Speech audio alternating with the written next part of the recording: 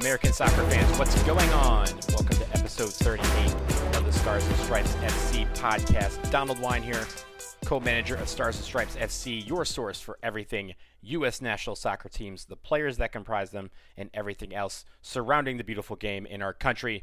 Welcome to Black History Month. It's also the month of She Believes Cup. We will review the roster put forth by Vlatko Andonovski this week. Before that, there was also a lot of wheeling and dealing for men's national team players at the winter transfer deadline in Europe. We will review some of those, but before we jump into the first week of February, let's recap what happened on the last day of January, and that is the men's national team took on Trinidad and Tobago in Orlando on January 31st. It was a wonderful night for the Americans. They thrashed Trinidad 7-0. That's right, 7 goals. We had 2 by Jesus Ferreira, Jonathan Lewis, and Paul Arriola. And then the 7th goal was by Miles Robinson. So we had some great performances, especially in that front line, as I mentioned. Ferreira, Lewis, and Arriola each had a brace, and all of them looked great. After the game, I spoke with Jesus Ferreira in the media press conference asking him about that chemistry, and he mentioned that the chemistry was on point, especially between him and Paul Arriola. They are all linked up to create some goals. Jesus Ferreira had 3 assists as well. So he was the man of the match for Stars and Stripes FC, for U.S. Soccer Insiders, basically for everyone. He was the man on Sunday night, and it was great to see him in his second cap for the United States do so well. Jonathan Lewis, a guy that we've seen could be an option on the flank, really did well in his performance. And Paul Arriola. Paul Arriola really, again, he's been very solid, and we'll talk about where his move is later on, but he was able to once again put in an effective shift. 2 goals. He had a goal against El Salvador. A great performance for him, especially coming back from that ACL tear. He looks to be close to 100%, and if he's not 100%, God only help everyone else when he does become 100%. The offense wasn't the only thing that was clicking, though. Matt Turner had his debut as the goalkeeper, made a penalty save. The only save he needed to make during the match, and it was a big one. He stopped a penalty save and just really commanded the back line. He, whenever they ended up getting the ball in the back, which wasn't very often, there wasn't a lot going on for the defense, but when they did have it, he was able to gather the ball, pass with effectiveness. He was 100% on his passes. And like I mentioned, the defense, they didn't have to do much, but they even contributed on the offensive end. Miles Robinson, as I mentioned, scored one of the goals the other night, assisted by his center back pair, Aaron Long. So they cleared out the Sokol Warriors for the most part. They did give up the penalty, but it was stopped. So that was okay in the end. But overall, it was a good night at the office for them. It was a good night for everyone associated with the men's national team. And from here, we have a lot of players who you got to feel good about calling in for Olympic qualifying. Did we find some guys that could contend for the full men's national team roster? Yeah, possibly. You can't overlook the chemistry that Paul Arriola, Jesus Ferreira, and Jonathan Lewis had on the field. That's going to be crucial for this team because we have a busy year and there's not going to be a lot of time for these guys to gel. So any chemistry that you can find is going to be useful. But the experience all of these players had is going to be useful down the road, starting with Olympic qualifying in March for the U23s. Hopefully, the players that were on this roster that are called in are able to maintain their fitness during this month and be ready when that camp prepares to get us to Tokyo.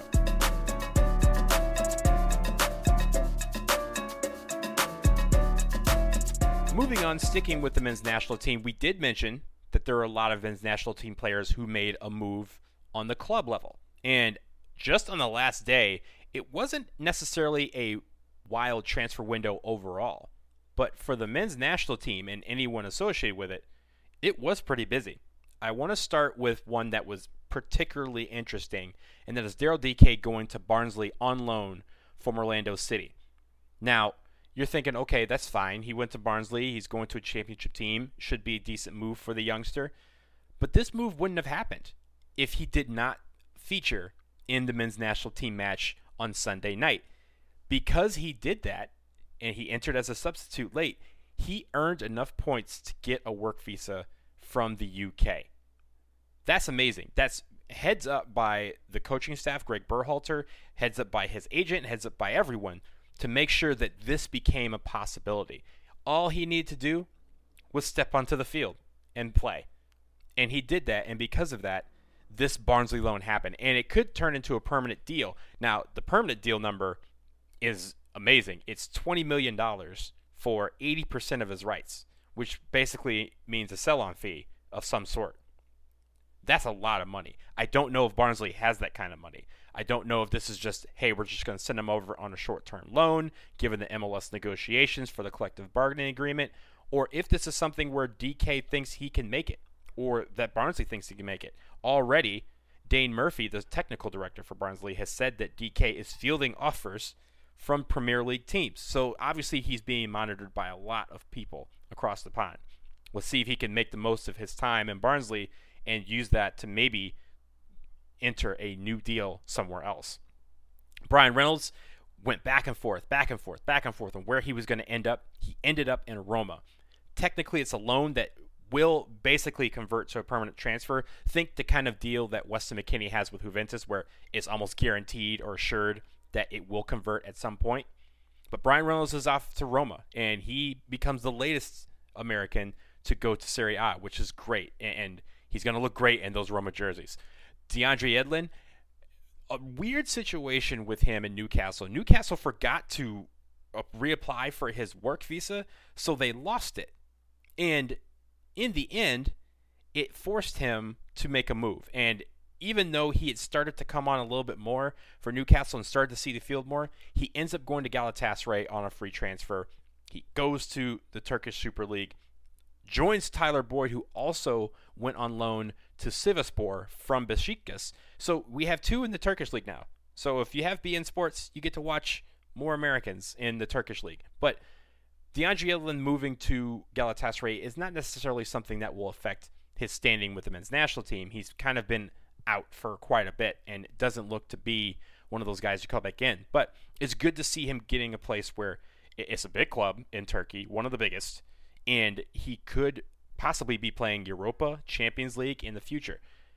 This is what we want our guys to be in. Places where he can play well for teams that are playing in big competitions, and Yedlin's going to get his fair share of them at Galatasaray.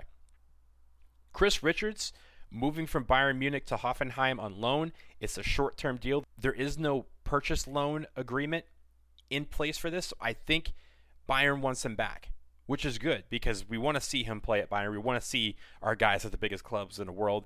Richards started out so well. He didn't get a lot of playing time lately, which is why Hoffenheim called and said, hey, we'll take the kid for a few months and get the playing time that he needs. This is what we want him to be, in a position where he's playing every week, staying match fit so that he can factor into a lot of things. U23s for Olympic qualifying, and even the men's national team down the road for the Gold Cup, Nations League, and World Cup qualifying.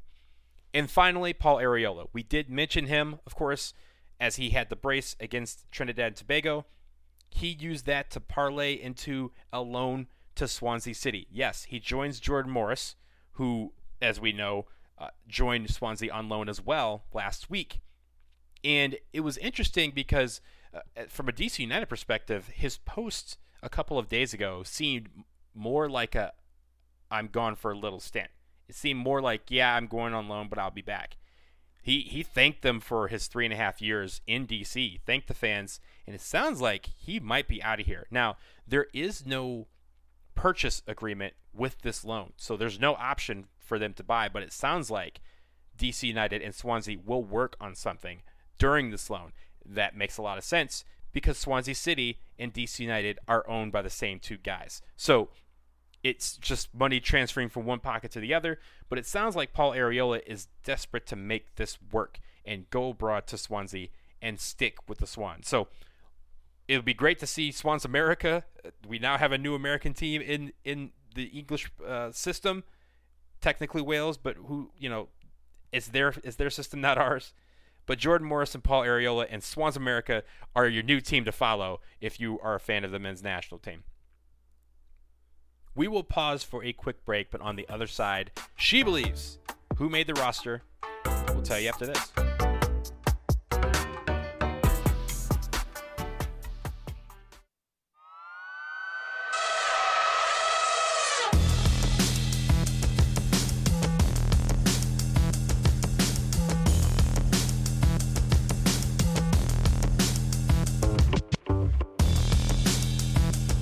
back, and we are shifting focus to She Believes Cup. The annual competition begins on February 18th, continues on the 21st and the 24th. The teams trying to knock off the best team on the planet, Canada, Brazil, and Argentina. And on Monday, Vlatko Andonovski released his roster of players that will compete in She Believes Cup. Now, I'm going to go through this roster, and there's a part at the end that I want you to pay particularly close attention to. But we start with the goalkeepers. We have Jane Campbell, Casey Murphy, and Alyssa Nair. Those are some pretty easy candidates. Casey Murphy being the lone addition from last month's roster to this month's roster. Alyssa Nair, obviously the number one there. Jane Campbell, you have to figure, is the number two. Defenders, Elena Cook, Abby Dahlkemper, Tierna Davison, Crystal Dunn, Kelly O'Hara, Midge Purse, Becky Sauerbrunn, and Emily Sonnet. Again, I don't think there's any changes here. There might be one or two that we will talk about later that are not on this roster, but for all intents and purposes, this roster for the defenders, standard operating procedure. Midfielders, Julie Ertz, Lindsay Horan, Rose Lavelle, Katarina Macario, Christy Mewis, and Samantha Mewis. Again, makes sense given how all those players have played. These are the 6 midfielders that make it on the She Believes roster. And then your forwards, Carly Lloyd, Alex Morgan, Kristen Press, Megan Rapinoe, Sophia Smith, and Lynn Williams. The one person probably missing from there, Tobin Heath, she's out with injury. But other than that, this seems like a pretty straightforward forwards list. Now, Vlatko Andonovski added a training player roster of 3 players, Emily Fox, Jaylene Howell, and Mallory Pugh. Now, in his press conference for this roster, I asked him what that meant, and if training players, what that means that they're not on the roster but they're training. And Vlatko, particularly in the case of Emily Fox and Jaylene Howell, he wants them in camp to get a feel for the system, even if they're not on the roster and they're not going to play. So this is an opportunity for Emily Fox and Jaylene Howell to really continue to learn the system, continue to learn his style of play, what he expects, how these players work with each other in the effort to try and work their way into the mix in the future. The same with Mallory Pugh, who's just trying to keep fitness. She's been injured for quite a bit, and she's starting to come back. This is a way for her to get back into match fitness. Vlatko also said, don't read into people who didn't make this roster, but that's what we do here. So Tobin Heath, as I mentioned, not on this roster due to her ankle injury that will keep her out for a couple months. But Allie Krieger and Ashlyn Harris, they don't make this roster. And one has to wonder if they're on the outside looking in for the Olympic roster, if they can't even make the She Believes roster, which is larger. The She Believes roster is 23 players. The Olympic roster is 18 plus a couple of alternates. But for the players on this roster, we will see them when they take on Canada on the 18th, Brazil on the 21st, and Argentina on the 24th. All games will be in Orlando, and all, of course, should be very exciting to watch.